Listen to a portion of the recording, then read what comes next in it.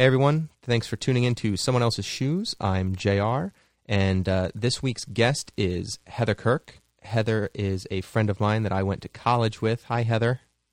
Hey everyone. Heather has a master's in applied behavior analysis and autism. However, that is not the reason why we're talking to her for this particular episode. And Heather is actually joining us on the phone because we are still in the midst of a pandemic, even though I guess, some states are starting to open up a little more. But Heather is not in studio today, A, because there's a pandemic and I'm not letting people in my house, and B, because Heather is also dealing with being immunocompromised. So before we get into all of that, Heather, why don't you tell us exactly what a master's in applied behavior analysis and autism is?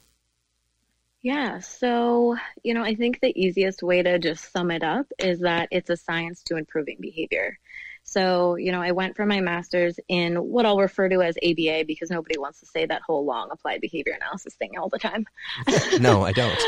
Right? So, we just call it ABA for short. And, I went into the focus of autism because that's where my passion lies. But ABA, really what we do is that we look at behavior and we look at what behaviors we want to increase and what behaviors we want to decrease. It can be used with anyone in any population, in any setting. So yes, it is the only scientifically proven treatment for autism, which, I think is very powerful, which is why I decided to go into that. That's pretty awesome, yeah. Right? But let's say you are picking your cuticles. Mm-hmm. We do that. Yep. If you are trying to exercise more, we do that. If you're a business owner and you're looking at work production and, people coming in on time, people taking too many days off, all of that. So it can be applied to basically anything you can think of. So that's the applied behavior analysis can be related to all of those things. You can use it essentially in any aspect of life, whether it's work or whatever.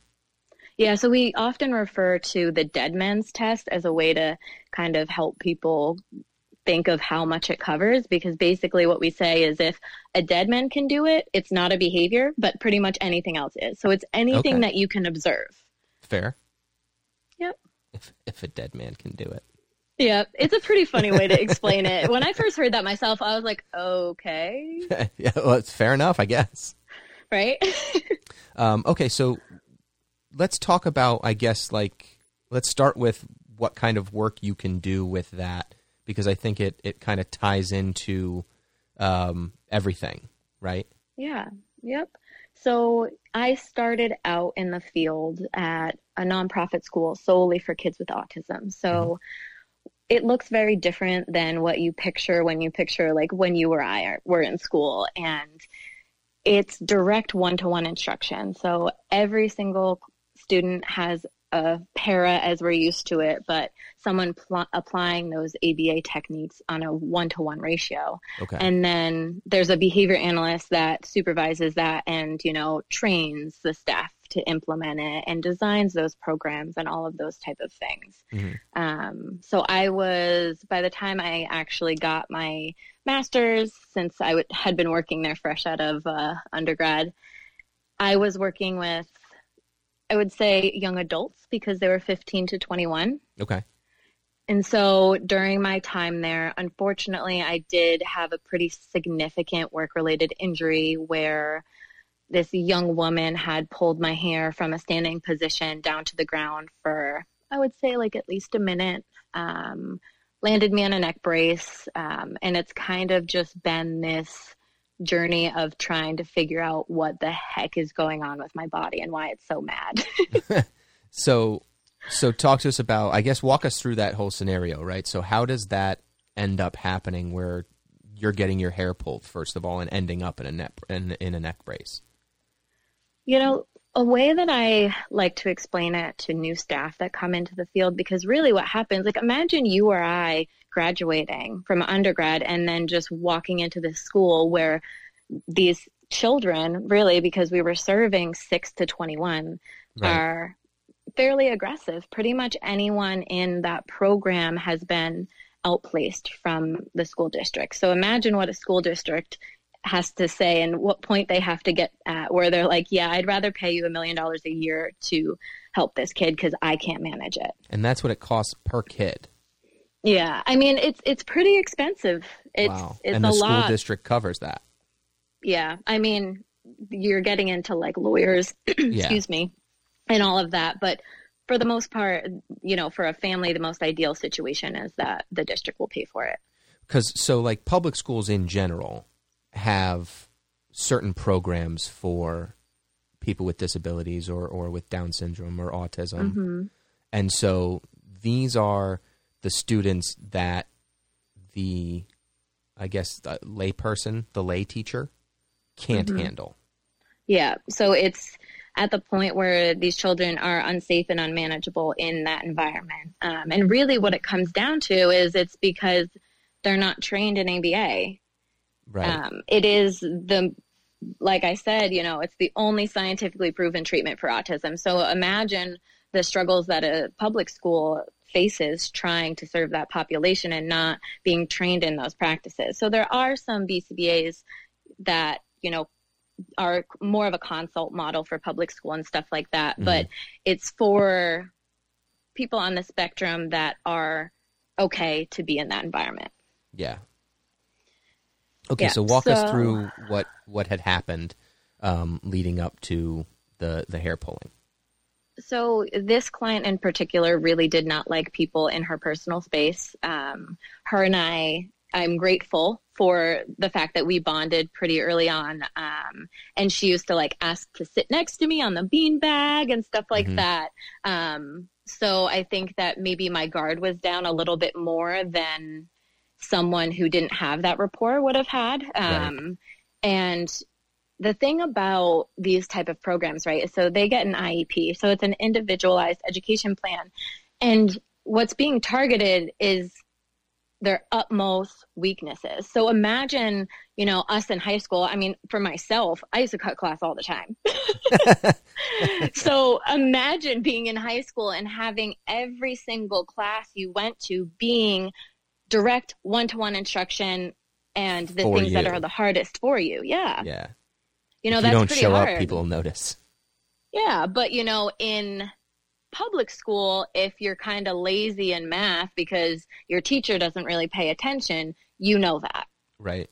You know, there's this kind of different balance where it's almost kind of like you can get out of things a little bit more, but in this setting, there's not only a direct instructor with you at all times working on your IEP goals, there's also a special education teacher and a behavior analyst overseeing everything. So there's really no room for slacking off. And I was assessing something with her that was very difficult for her, but she was handling it very well.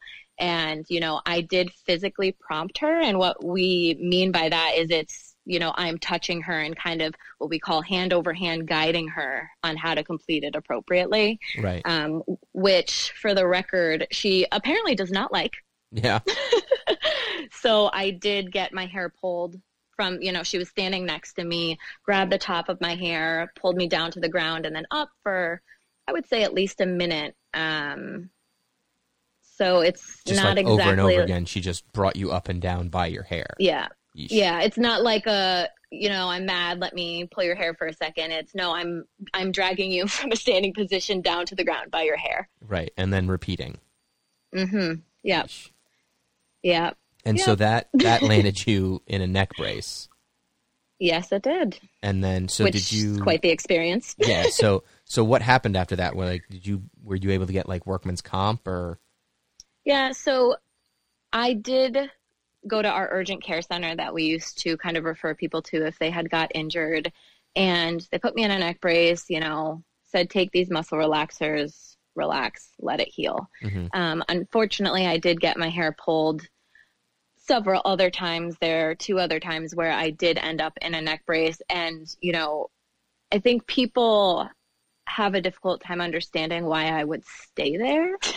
Right. Like you're clearly in danger. So why Yeah. why are you going back?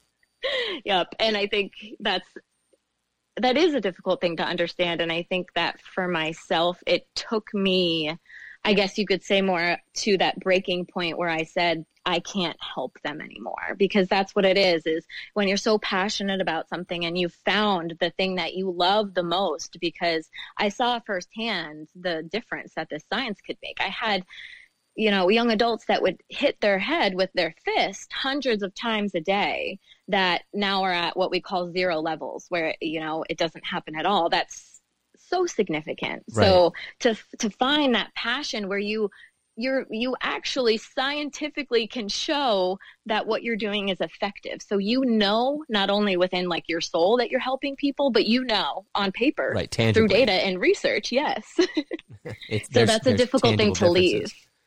Right. Yeah. So what happened with that job then? So essentially what happened was I got to the point where, I was trying to seek medical help. Workers' comp can be very difficult, unfortunately. Mm-hmm. And I really wasn't getting treatment. I went to this one neurologist that said to me, I'll get you an MRI if you really want one, but it's just going to come back and I'm going to say, I told you so. That's mm-hmm. pretty fucked up. Yeah. And that's what I had been shouldn't waiting. say that's pretty fucked up. I guess that's pretty shitty bedside manner. Especially because, he didn't do a physical exam. It's difficult, I think, when someone is young, because, I'm 31 now. So mm-hmm. someone looks at me and they're like, oh, you're fine. You smile. You make jokes. Right. You must be good. And it's just unfortunately not how it goes. So I didn't really get the best treatment, and I was trying to continue to work because, I loved my clients and I loved my coworkers. There was nowhere else I wanted to be, but it got to the point where I recognized, my role here really is to manage physical, problem behavior. And right. My role is, we had these walkie-talkie systems where the individual working with a highly aggressive client would hold one, say the initials, say the location, and it was my job to run and help. Mm-hmm. And while a lot of that is, one-on-one training with the person who works with the client of these are some de-escalation techniques you can use. This is what we've found to be effective with this client as far as teaching some coping skills. But at the end of the day, a lot of it was keeping everybody safe and, ending up in a restraint or guiding a client to a seclusion room, which is physical. So I got to the point where I didn't feel that I could keep those people safe based off, the way my body was trying to keep up with things. It just couldn't. Right. So now how did...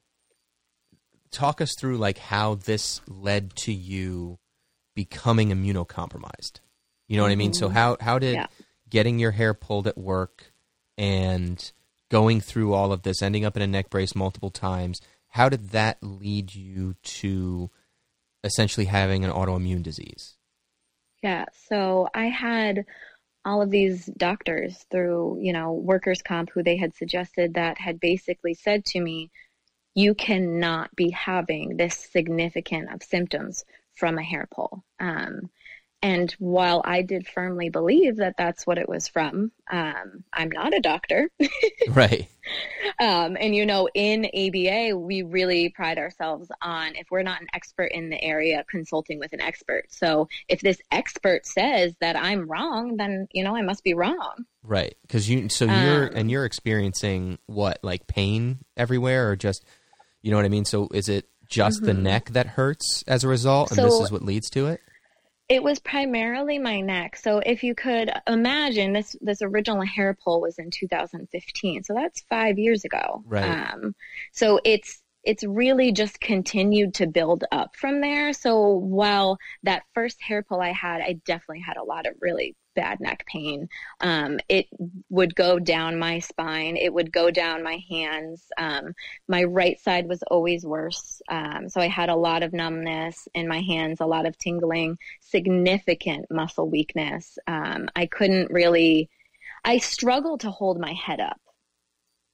Okay. And that's why I felt it had to be this hair pull, because it's like the muscles in my neck felt like they just couldn't do it anymore towards the end of the day. So you just got progressively weaker as the day went on. Yeah. As time went on, it just didn't really get better. I tried a bunch of different things.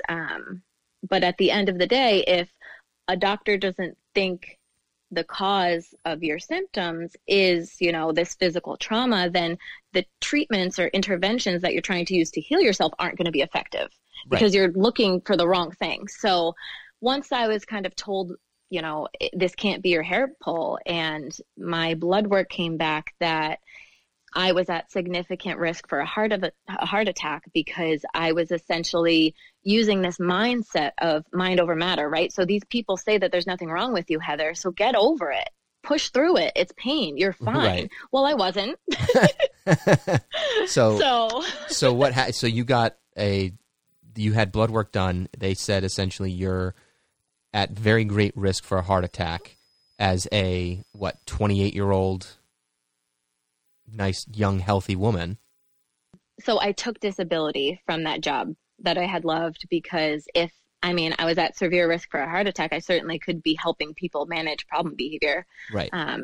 So I took that time to try to, quote unquote, fix myself. I started seeing other doctors. So even though I had originally thought that my problem was neurological, after being told it wasn't, I was like, all right, so we got to figure out what else is going on. So I was referred to a rheumatologist who diagnosed me with fibromyalgia. And diagnosing an autoimmune disease can be difficult. There are certain tests that you can do for these like more well-known ones like lupus or rheumatoid arthritis, but I wasn't testing positive for those specific ones.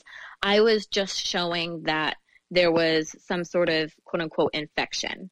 Because that's essentially what, autoimmune diseases are, is it's your body not recognizing how to properly function as far as your immune system goes. So, and a rheumatologist is somebody who specializes in diagnosing these diseases or infections.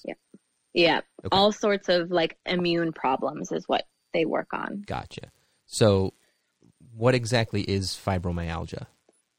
Essentially, it's very difficult. So I get started and then I'm like, man. So it is a diagnosis, and I don't want at any time to make it seem like I'm saying fibromyalgia doesn't exist, because I think this common misconception of, there's nothing specific in your blood work that pinpoints fibromyalgia means it's not real. That's not the case. It's diagnosed by showing that you have some sort of immune issue, right? And then not showing up for these common ones and really diagnosing it based off these common pain areas. So really, I personally think that's what struck her as the fibromyalgia is one of the really big areas is your neck. Okay. So, there's these kind of pinpoint areas, which is your neck, like right below as far as kind of like where your shoulder blades are, and then your hips, which I definitely had all of that, because at that point the pain was absolutely just like shooting down my spine. Right. It was just going everywhere. And I didn't really have pain in like my elbows or knees, which was part of fibromyalgia, but we kind of figured like, oh, well, that'll come with time. Lucky me. Right. It's fibromyalgia. You'll get there. Yeah. Okay. So I've been treated for an autoimmune disease for 2.5 years. Okay. And what was that treatment like? So you got diagnosed with fibromyalgia, right? And then what happens then? So now you have this autoimmune disease, and that you said it was 2.5 years ago? Yep. So then what happens next? It's really such a freaking journey, and I think it really speaks volumes to what it is that people with chronic illnesses, or those especially that have what we call invisible illnesses, where you can't really see how much pain we're in. It's such a struggle. And so really it started out with, this is what you have. Here's some holistic options that could potentially help you feel better. Try that out. And, it was things like yoga and making sure you sleep and have enough water, all of that stuff. So, I did all of that. I'm a complete yoga nut. And I wasn't getting better. So it started to get to the point where they're just tacking on medications. And what I can say is, I ended up having a med interaction where I was in the hospital. Meds for this is not a joke. For fibromyalgia.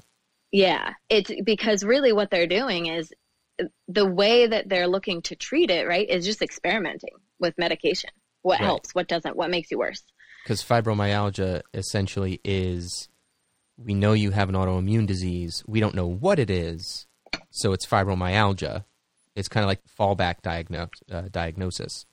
Yeah, and then, it kind of is. And then they have to just give you stuff to figure out what works to help you. Mm-hmm. Yeah. So I've been on a ton of medication. It started off with one, and then, you see these doctors every 3 months because it's a specialist, so they don't really allow you to come in more than that. So it's basically like you see the doctor, here's this update. I still don't feel well. I'm still getting better. I'm still struggling to take care of myself. Here, sure, try this other medication. And then it's this 3 months of adjusting to the medication, trying to find some sort of stability. Does it help? Does it not? And the difficulty when you aren't really confident in your diagnosis is that you usually end up getting worse. Like if you're not treating the problem, the symptoms aren't going to go away. Right. It's experimenting. It's like every episode of House. They're throwing they're throwing a random bunch of meds at somebody, and if they get worse, well, then we know that it's not this. And if they get better, then hey, we fixed it. Mm-hmm. But in my case, I wasn't getting better. Right. They just kept swinging and missing.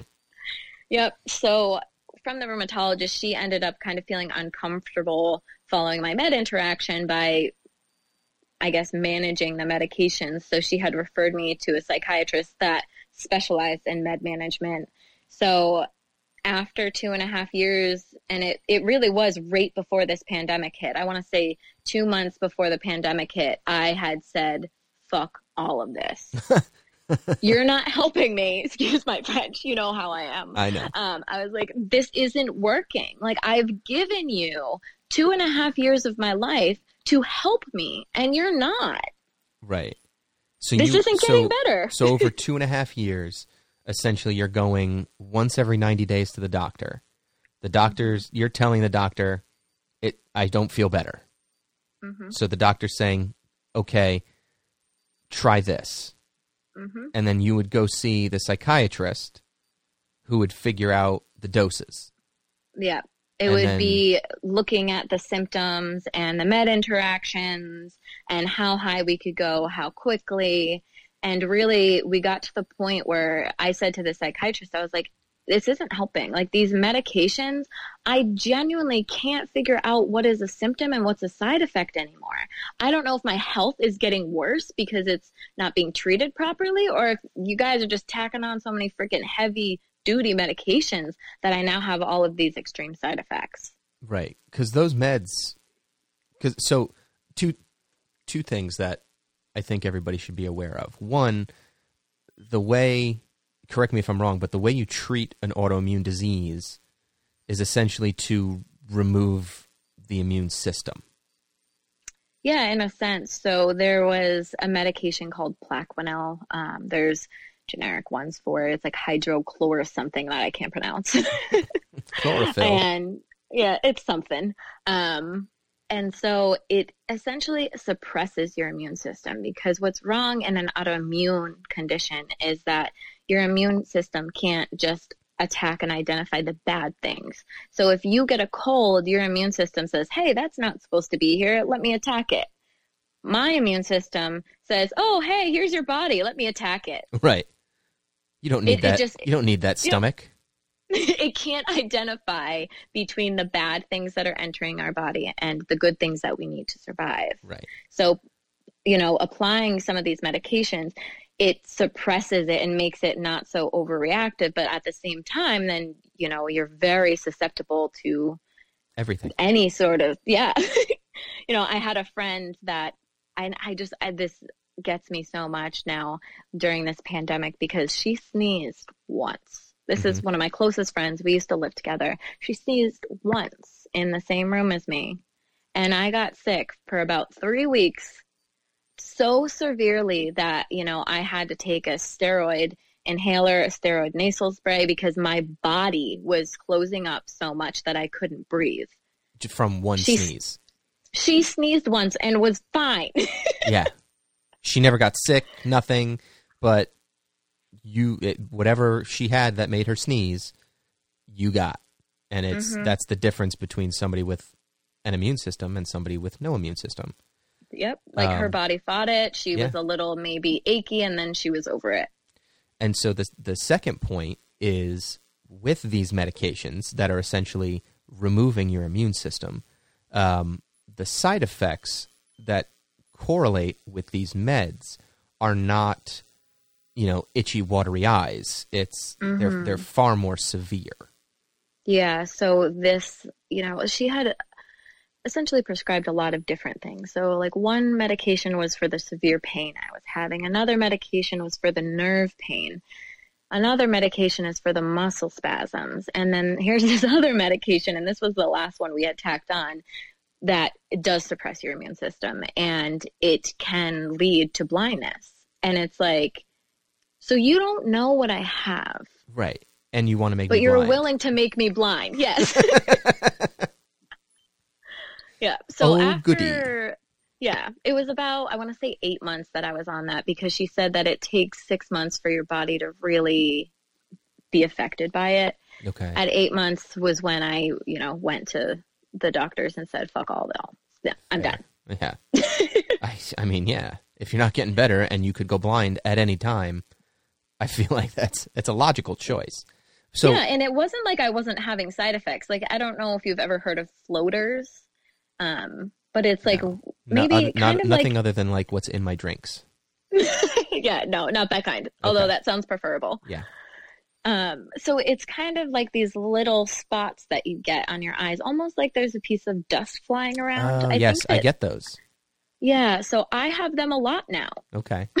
I get them from my contacts, but they're like I used to wear my contacts all the time and sleep in them when you're not supposed to. So I would get calcium deposits, and that's what those were.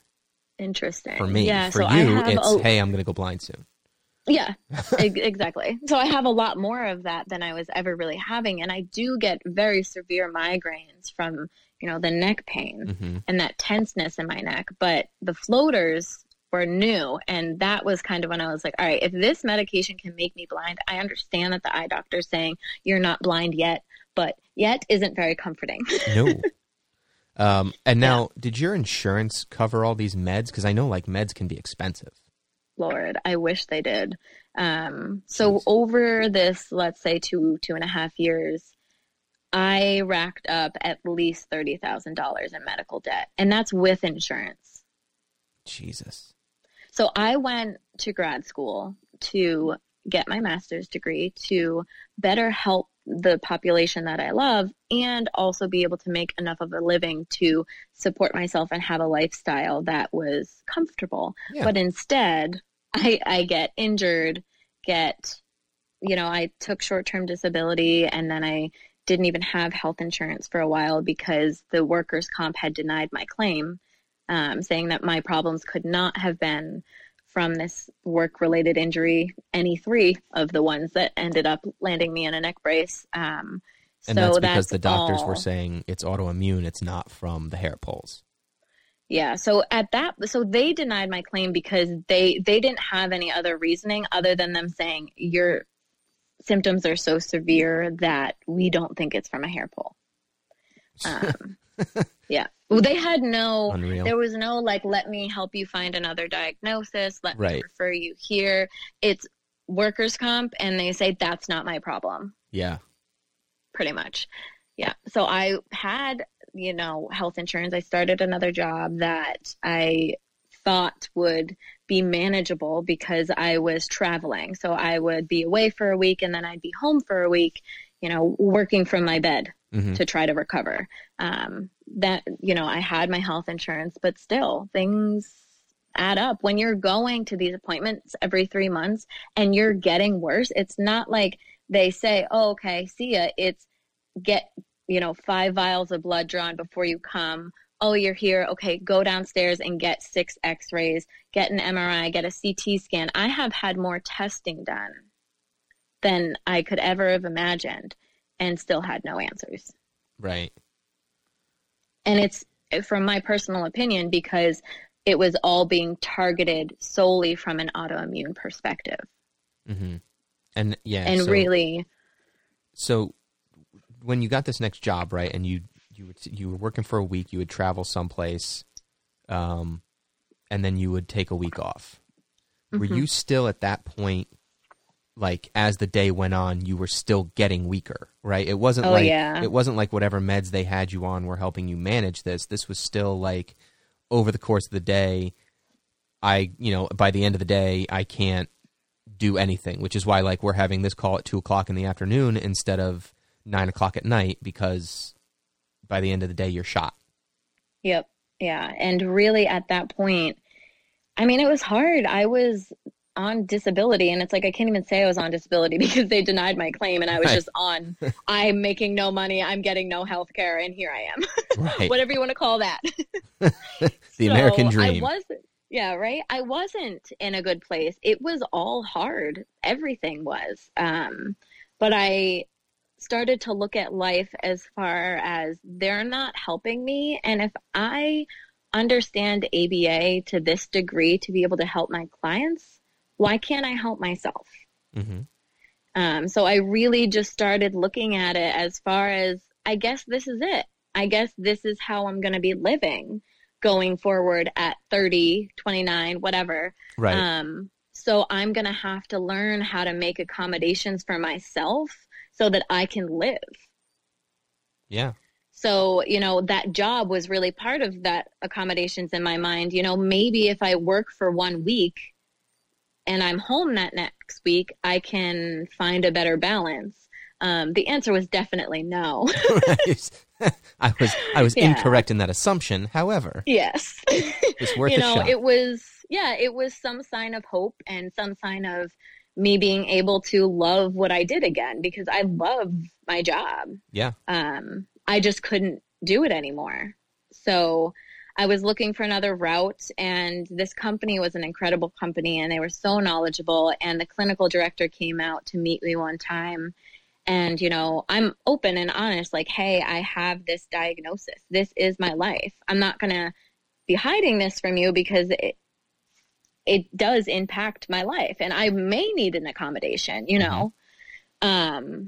And she is so into research, and her and I just basically nerded out a lot about autoimmune diseases. And when I wasn't able to keep up with it, I kind of had the things that she had said to me in the back of my mind for a while. And instead of it providing a sense of like comfort, it more started to make me feel like something else is wrong, man. Like it can't be autoimmune, because then I'd be getting better. Right. Like, you're taking all this medication. Mm-hmm. Why are you not getting better? Yeah. So I did have to, quit that job, and I started a new one in January where it was local. This past January. Yes. Okay. Yes. Very recently. So I had a friend that worked for a company that did in-home services. She liked it. And I was like, hey, all right, whatever. I'll give it a shot. It gives you some more flexibility in your hours, mm-hmm. which, is nice. We are able to work from home, which is obviously another perk. So basically all report writing, all paperwork, stuff like that is done at home. And then when the clients are out of school, we would go to their house and supervise those programs. Right. So how did that lead to you essentially? I don't know if it directly correlated, but did it, like, how did you go from that, starting that new job, to essentially within the next month or so telling your rheumatologist and telling your psychiatrist that was managing your medications to essentially go eat crow? Yeah, that's pretty much how it happened. So I guess in my mind, I was trying to get back to as close as normal as I could find. And so I'm not traveling anymore. I'm not having this like more up in the air lifestyle where, you know, when you're flying, it's like your flight's canceled. You have this, something always happens. Right. So I'm thinking I'm home. I'm really only going out of my house for a couple hours a day. Maybe I can do this. Maybe this is a better balance for me. Mm-hmm. And it wasn't. You know, it really wasn't. I wasn't feeling better. I was still only able to function a couple hours a day. And it was talking to one of my good friends where she was like, this shouldn't be this hard. Like, you should, first of all, she's always like, you should stop working. You should not be working. You should be taking disability. And I wasn't, I guess, in the place where I was ready to accept that, because it was like, until I've done everything that I think I can do, then I'll get there. Right. So once I kind of told them all, you're not helping me, I need a new course of treatment. I had gotten a new GP. This was right before the pandemic hit. So he looked everything over and he had referred me to a new rheumatologist. He had said, okay, I think you need a second opinion. And I was like, duh, that's why I'm here. So, you know, he had referred me to someone else. And then really, by the time my appointment came, we were in the pandemic. Right.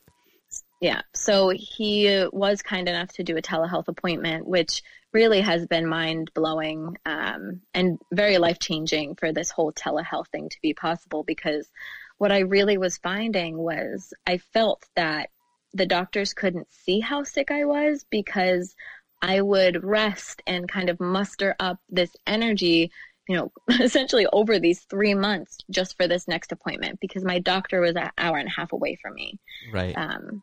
So it was like, yeah, I'm okay right now, because this is basically like a battle that I've been preparing for. Yeah. You know?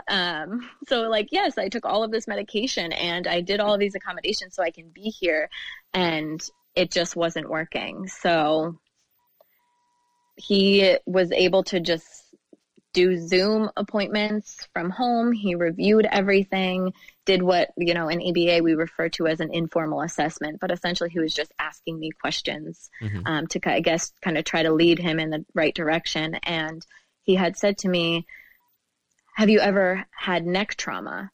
And I just laughed. I was like, have I ever? Let me tell you. Right?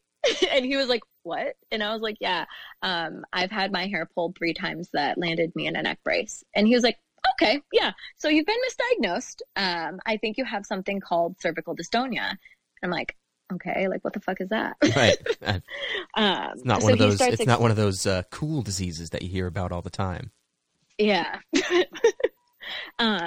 So he started explaining to me that a lot of the symptoms I was having was indication that I had too much of those autoimmune medications in my body. So essentially what he was saying is it's like your body doesn't need what you're giving it, so it's reacting in these ways, which, you know, is interesting that 2.5 years of me kind of screaming at my doctors like, hey, I'm having all these wild symptoms now. What's going on? No one said, look at that. That's a pretty severe side effect of this medication.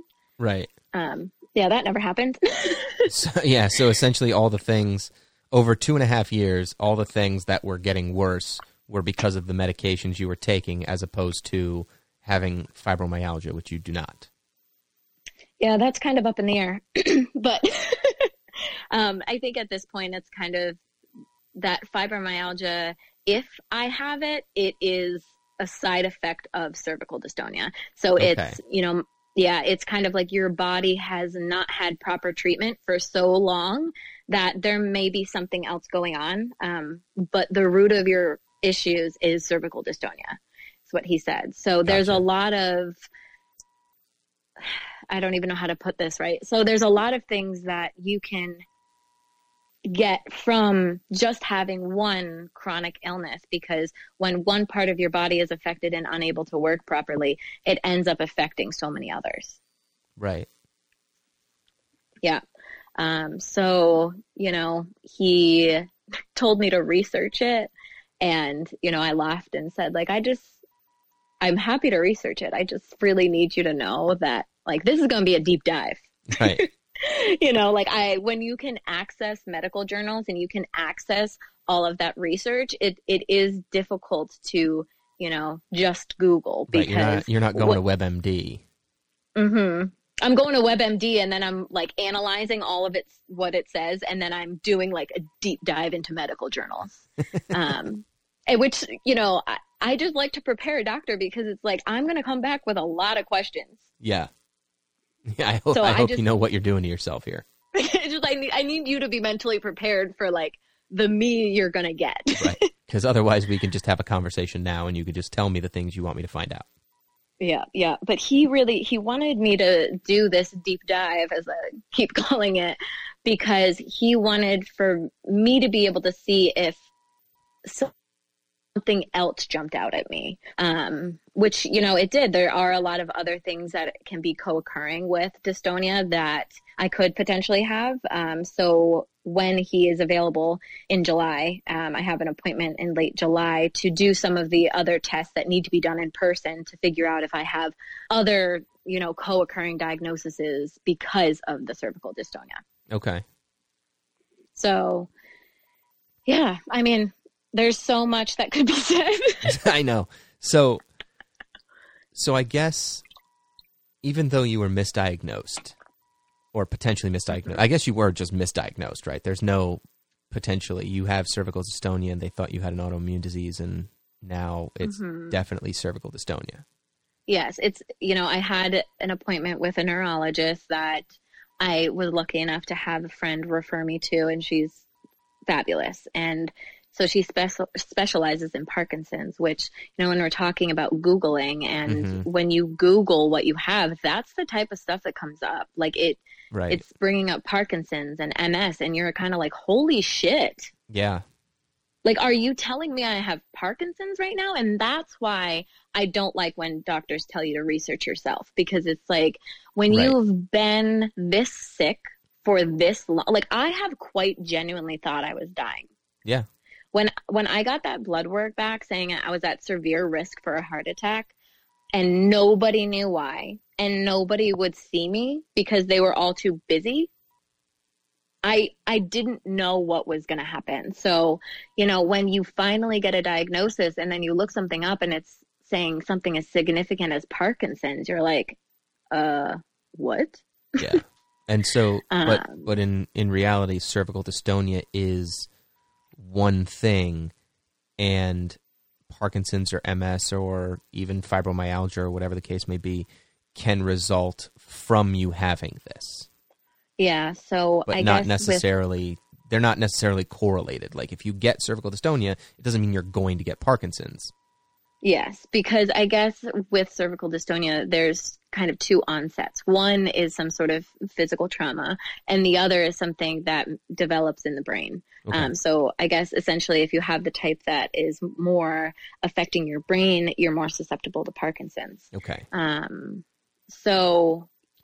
For me, I guess really we're at the point where she ordered a ton of blood work. She scheduled a brain and neck MRI to see, how much it's progressed and how severely it's affected my spine and essentially my brain, because it is obviously so close.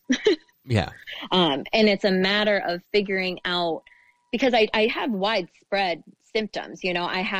When my symptoms worsen, I have difficulty walking. I'm unstable. It's almost like essentially your nervous system is broken, is what the doctor said to me. So I don't think we really realize how much your nervous system controls.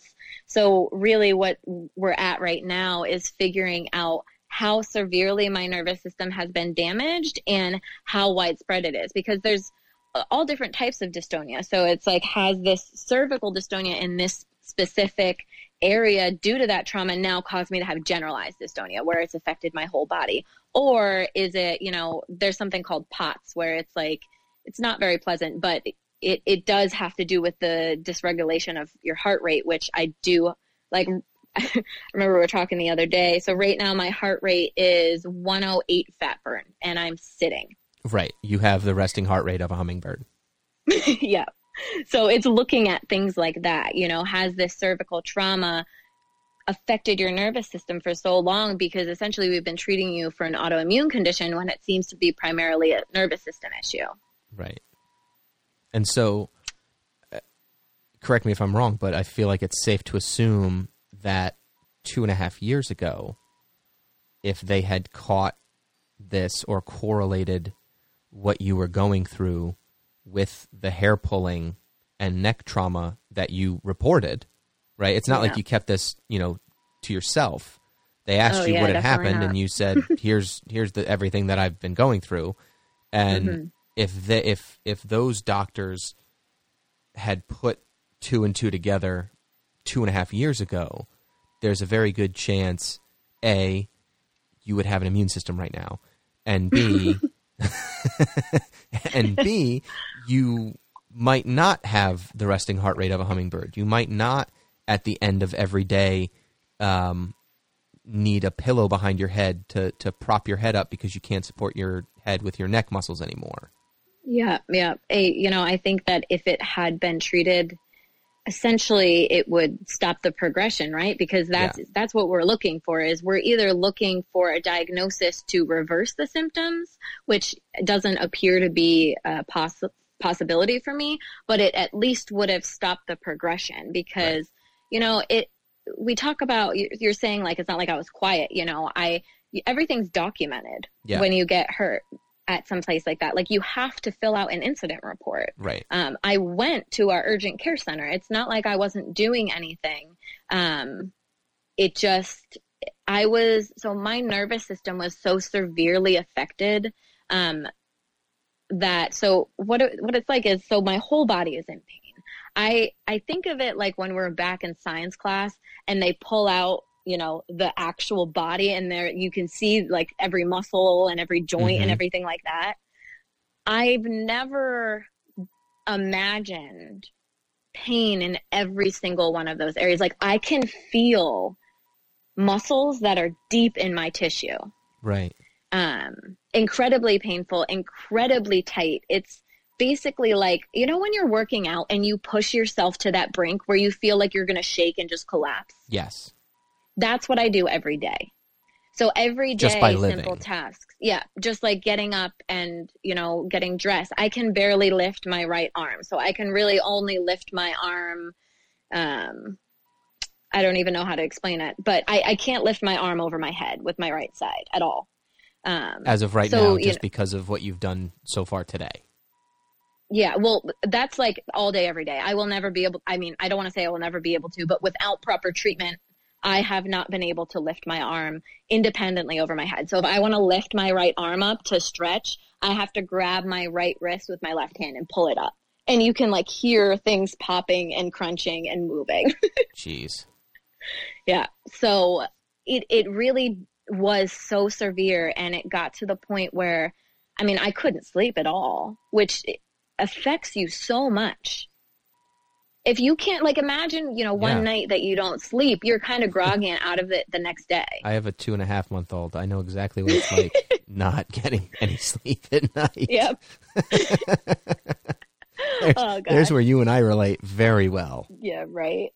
Not sleeping takes its toll. It really does. So I think that too could have, worsened things for me, where it's like my body isn't resting. Therefore, there's no possibility of healing. Mm-hmm.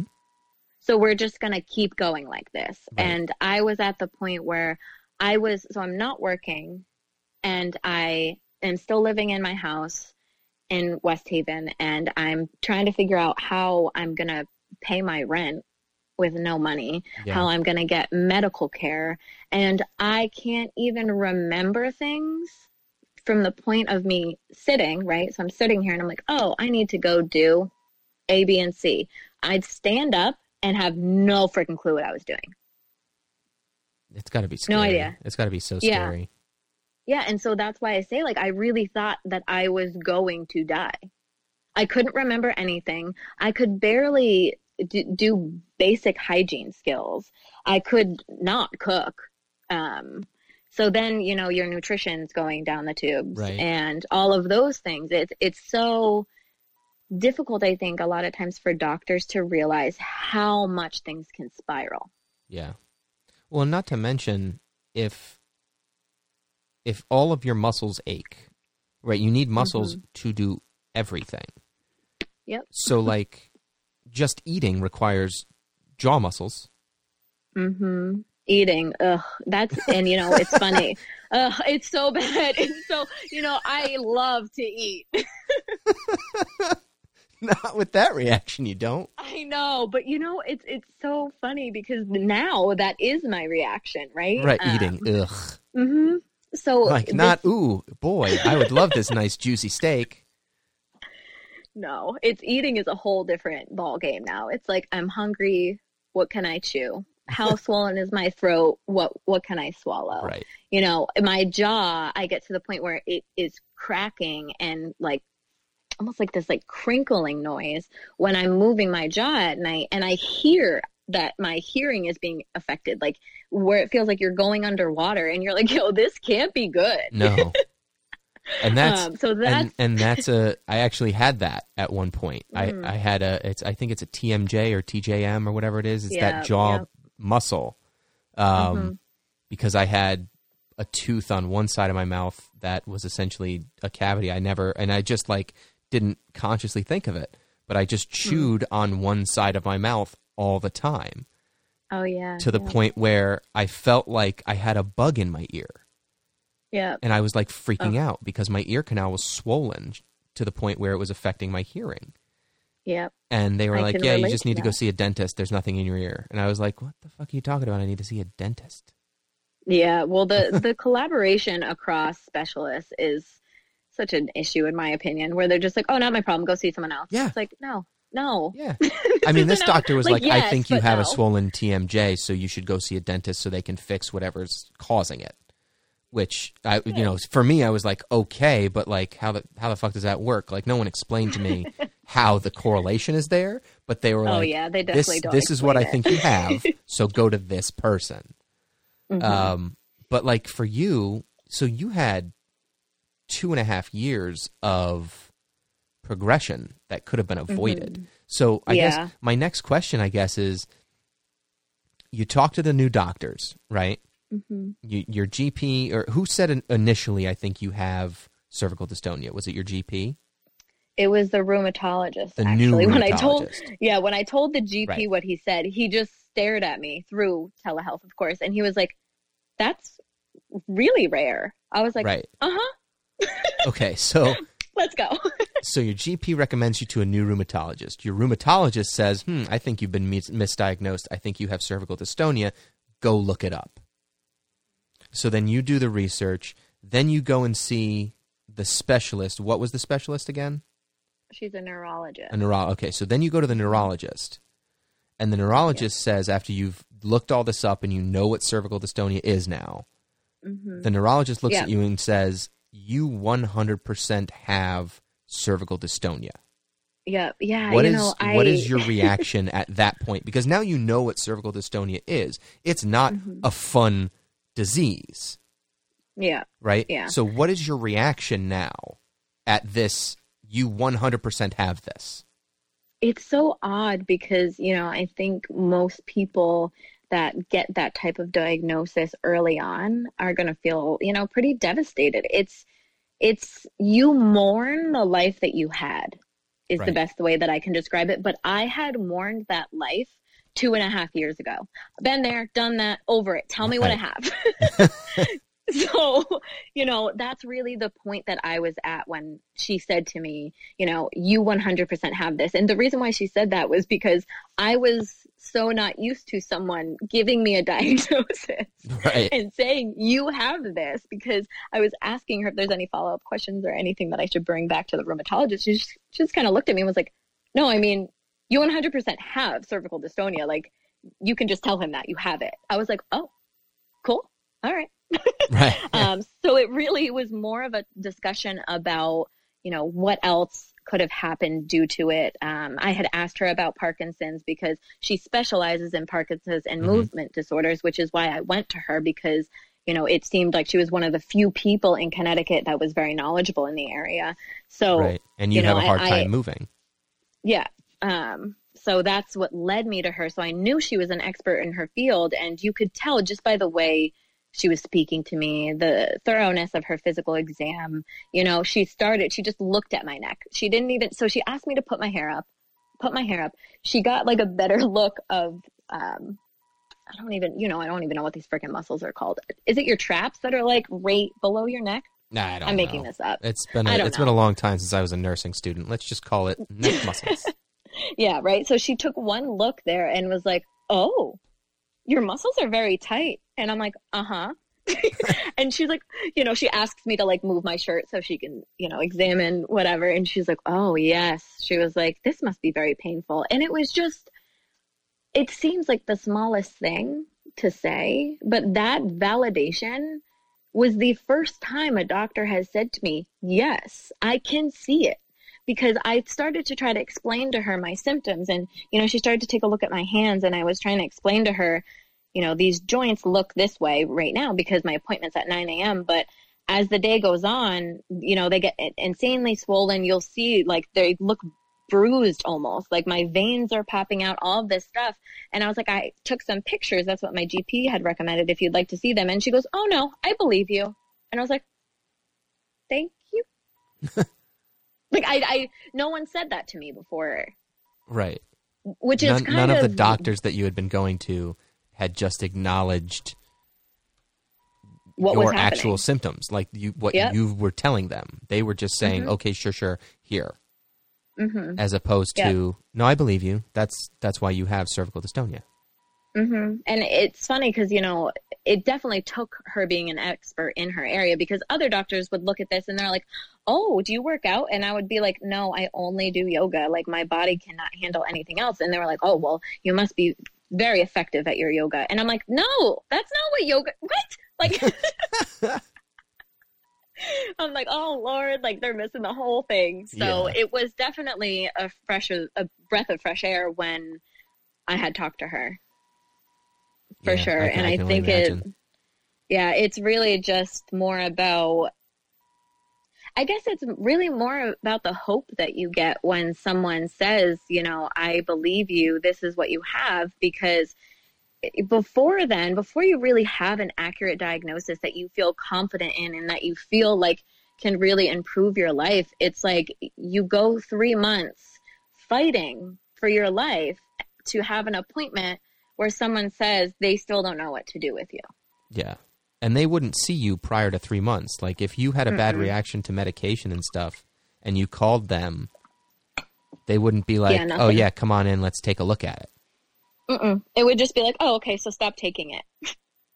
Okay, but like you realize I was taking it for a reason. So are you going to do something else? No, we'll see you in 90 days. Oh, that's awful. That's ridiculous. Yeah, it's not ideal. Yeah. Okay, so I would agree. Yeah. Okay, so now you have this diagnosis, and now you're in the midst of this pandemic, because I can't pronounce words. You're in the middle of the pandemic. There's a word I can pronounce. Oh, you crack me up. So you're right in the middle of the pandemic. And so how does life, because like you still, for all intents and purposes, you're still immunocompromised, right? Like you don't have an immune system, regardless of whether you're off these meds or not. Like your immune system has been taken away because they thought you had fibromyalgia. So before and during the pandemic, has your lifestyle changed drastically, or is it essentially like, this is already what I do? It really wasn't as big of an adjustment for me as I think it probably has been for the rest of the world. Like people who aren't immunocompromised. Yes, yeah. For people that, don't have those chronic illnesses that they're living with every day. I was quarantined probably about 2 months before anybody else was, because, I had seen it obviously in other countries and people were discussing it coming here. And I mean, my doctor said like, it's probably already here. So I wasn't going out much already. You know, I was only leaving the house for a couple hours to see my clients a couple days a week because the severity of my symptoms were so impactful that I quite genuinely was not able to do much. Right. It's just with the pandemic in mind, it's like, okay, so I already have to struggle to muster up the energy to go to the grocery store and get my own groceries. Cool. Guess what? You can't go. Okay. Right. You know? Yeah. Like now it's you just can't go because you could die. It's not, and like it sounds almost over dramatic, but it's and legit what it is. It's like if you leave your house to go to a grocery store, you could just die. And it's scary because it's like, you know, when you've been through so many health issues where your life is something that you're not sure about, you know, and then to have a pandemic hit, you know, I was just at the point where I felt like maybe I'm going to get proper medical care now. You know, I have this new team of doctors, like maybe someone's going to help me. And then it's, no, you can't leave the house at all. Not even for a doctor's appointment. Doctors aren't open. You know, even this rheumatologist said, like, I can't see you until the end of July. It's just a long time to wait. Yeah. So, you know, those medications that did suppress my immune system, I just recently got off of those. So I had started out this pandemic still under the impression that my immune system is very fragile. Right. So I mean, I wasn't even interacting with my family. You know, if something's delivered, everything was wiped down and sanitized, just like, you know, everybody's doing now, but I had started all of that a little bit earlier on. Right. I think it's hard because it distances you from people even more, but I think it's almost a blessing in an odd way because now the rest of the world knows what it's like to not be able to leave your house. Yeah. Like everybody got a big wake-up call as to what people who are immunosuppressed essentially do every day. Like, you know, when you are out in public and you sneeze and don't cover your mouth and you don't notice, I noticed. When you cough and then touch something, I've always noticed, but no one else really saw the severity of, you know, taking those precautions because it didn't affect them. Yeah. Yeah. It's crazy when you think about it that way. Yeah. I mean, it is, but it's just, I guess it's just one of those added things that you have to overcome when you come to terms with the fact that you have a chronic illness. Yeah. Your life just looks different. Yeah. Well, so let's actually talk about for a second help, right? So you've been essentially living on an island for, you know, let's call it 5 months instead of 3, right? And really it's just, you've been living on an island for, you know, 2.5 years, and it's just kind of become a much smaller island in the past 5 months. So because of all of this COVID stuff. So where does your help come from? So I am lucky to have a lot of very great friends that have, you know, turned more into family over the years. I think help is hard, especially for people that live their life being very self-sufficient. I'm not afraid to ask for help. You know, when I first started working in that ABA company, it was almost a joke. Like my clinical director used to call me her stalker because if I needed something, I was finding her. Right. Like I have a question and I need an answer. Like I would go around the school and find whatever office she was in and be like, hey, but I think that advocating for yourself is different when you don't really have anyone because, you know, I think it's harder for friends to understand because they're not necessarily living with you. They don't see that every day. It's almost easier to fake it for a couple hours than to not deal with people's questions sometimes. But, you know, I have some great behavior analyst friends that have been very helpful. because I think they understand the world in the same way that I do. You know, I made one of my very close friends used to be the special education teacher in one of my classrooms. I do have family, but what I think is difficult is, you know, they're not very well versed in the medical field. So, you know, my mom is super old school Italian, and like, Italians don't go to the doctor. We just eat more bread. Leave us alone. Yeah, it's fair.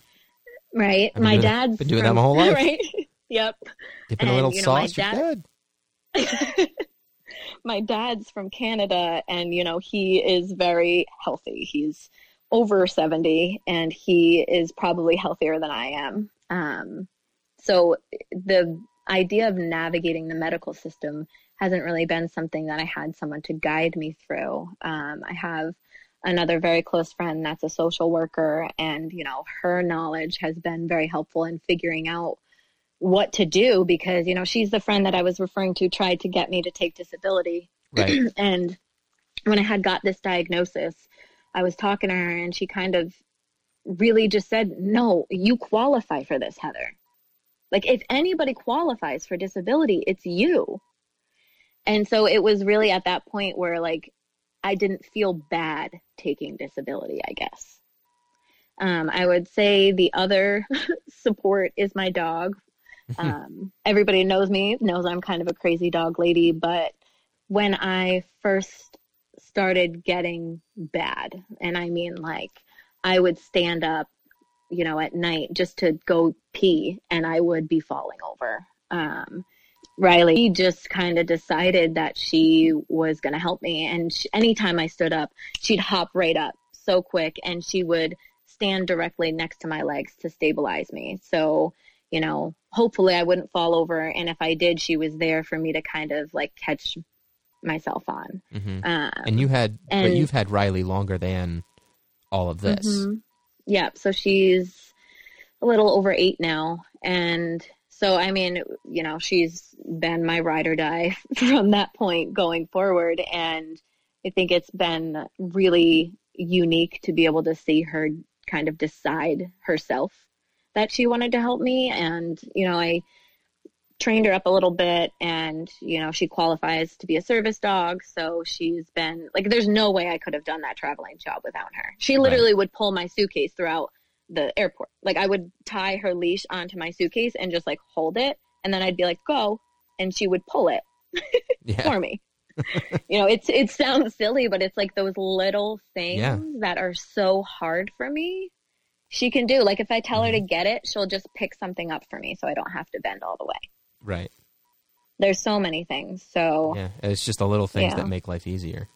Yeah, definitely. And what about like day-to-day simple, not necessarily simple tasks, but like how do you get your groceries now? You know what I mean? Like, because Ridgefield doesn't really have Instacart.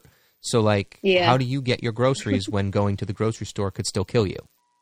Yeah, I think, thankfully, the pandemic has really allowed people to see how difficult it is for someone with chronic illness. And Ridgefield has this program called, like, Ridgefield Responds. And, you know, this very kind woman volunteers to get my groceries for me. So that's definitely been helpful. That's good. Yeah. So, yeah, because that's what I'm like, I can't imagine is like you're going through all this stuff, you know, and you have this way of life that you finally, I don't want to say gotten used to, but like it works, right? It's not fun, but it works. Yeah. And then, oh, by the way, you're going to die if you leave the house now. Yep. So I mean, that's really what it is. I think, and you know, it's very nerdy of me to say this, but I think the thing that probably saved me the most was ABA. I had that moment where I sat back and said, if I can help them, I can help me. Right. Mm-hmm. So I just started looking at every little quote unquote problem I had. Right. So every barrier that I came across in my daily living, I would look at it and say, like, if this was my client, what intervention would I be putting in? So, you know, my short-term memory sucks.